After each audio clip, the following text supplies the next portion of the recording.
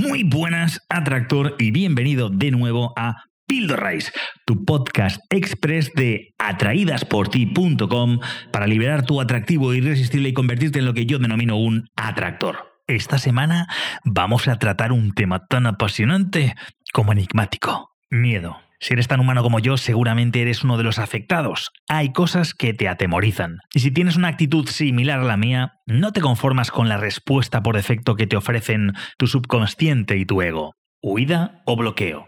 Tú, al igual que yo, estás comprometido a cambiar esa respuesta, o por lo menos a tratar de entenderla.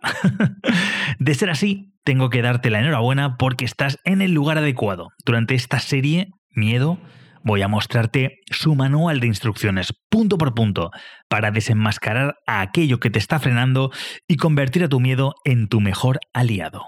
¿Listo para el cambio de paradigma? Perfecto, porque ¡empezamos! ¿Quién no tiene miedo? El concepto de no experimentar miedo puede parecer una superpotencia o un ideal inalcanzable para muchos. Sin embargo, a lo largo de la historia se han documentado aproximadamente 400 casos donde individuos no experimentan miedo, una condición atribuida a la enfermedad de Urban-Withy. No sé si se dice así. Esta rara enfermedad genética, descubierta en 1929, se caracteriza por una mutación en el cromosoma 1 y estas personas no son capaces de experimentar miedo de manera natural. Es crucial no idealizar esta condición. Aunque a primera vista pueda parecer ventajoso, la enfermedad de Urban-Withy no es una evolución deseable, sino más bien una tara. Estas personas, debido a su falta de miedo, se convierten en temerarios involuntarios, a menudo incapaces de reconocer situaciones de peligro real. Esta ausencia de miedo no es sinónimo de valentía, sino más bien una incapacidad para percibir y reaccionar ante amenazas, lo que puede resultar en consecuencias graves o incluso fatales. Esta condición destaca la importancia vital del miedo en nuestra supervivencia y funcionamiento. El miedo no es una debilidad, sino una herramienta evolutiva esencial que nos guía y protege. Nos permite evaluar el peligro, prepararnos para él y, en última instancia, sobrevivir. En este sentido, experimentar miedo es un indicativo de un funcionamiento normal y saludable del cerebro. Al observar a alguien enfrentando situaciones que nos generan miedo, es importante recordar que o han aprendido a gestionar su miedo de manera efectiva o están en un proceso de desafiar sus límites personales. Este manejo del miedo no es un acto de temeridad, sino el resultado de un proceso consciente de entendimiento, confrontación y adaptación, algo que espero que suceda en ti gracias a esta serie del podcast. Aprender a gestionar el miedo comienza con entenderlo.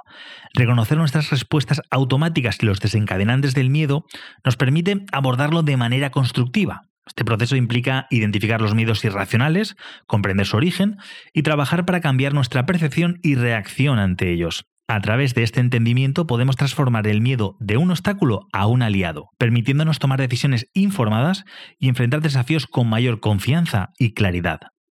En resumen, la ausencia de miedo no es un estado deseable, sino un recordatorio de la importancia de esta emoción en nuestra supervivencia y bienestar. Lejos de ser un impedimento, el miedo es un compañero necesario en nuestro viaje a través de la vida, impulsándonos a crecer, adaptarnos y prosperar en un mundo lleno de incertidumbres y desafíos. Aceptar y aprender a gestionar el miedo es un paso crucial hacia el desarrollo personal y la resiliencia. Y ya sabes, si no quieres perderte las PíldoRays, no olvides suscribirte al boletín que tienes al final del artículo de este podcast en atraídasporti.com para recibir un email notificándote cada vez que publique un nuevo capítulo. Y como siempre digo, mucho ánimo, más energía y que de los resultados no deseados de tus decisiones sí o sí saques excelentes conclusiones.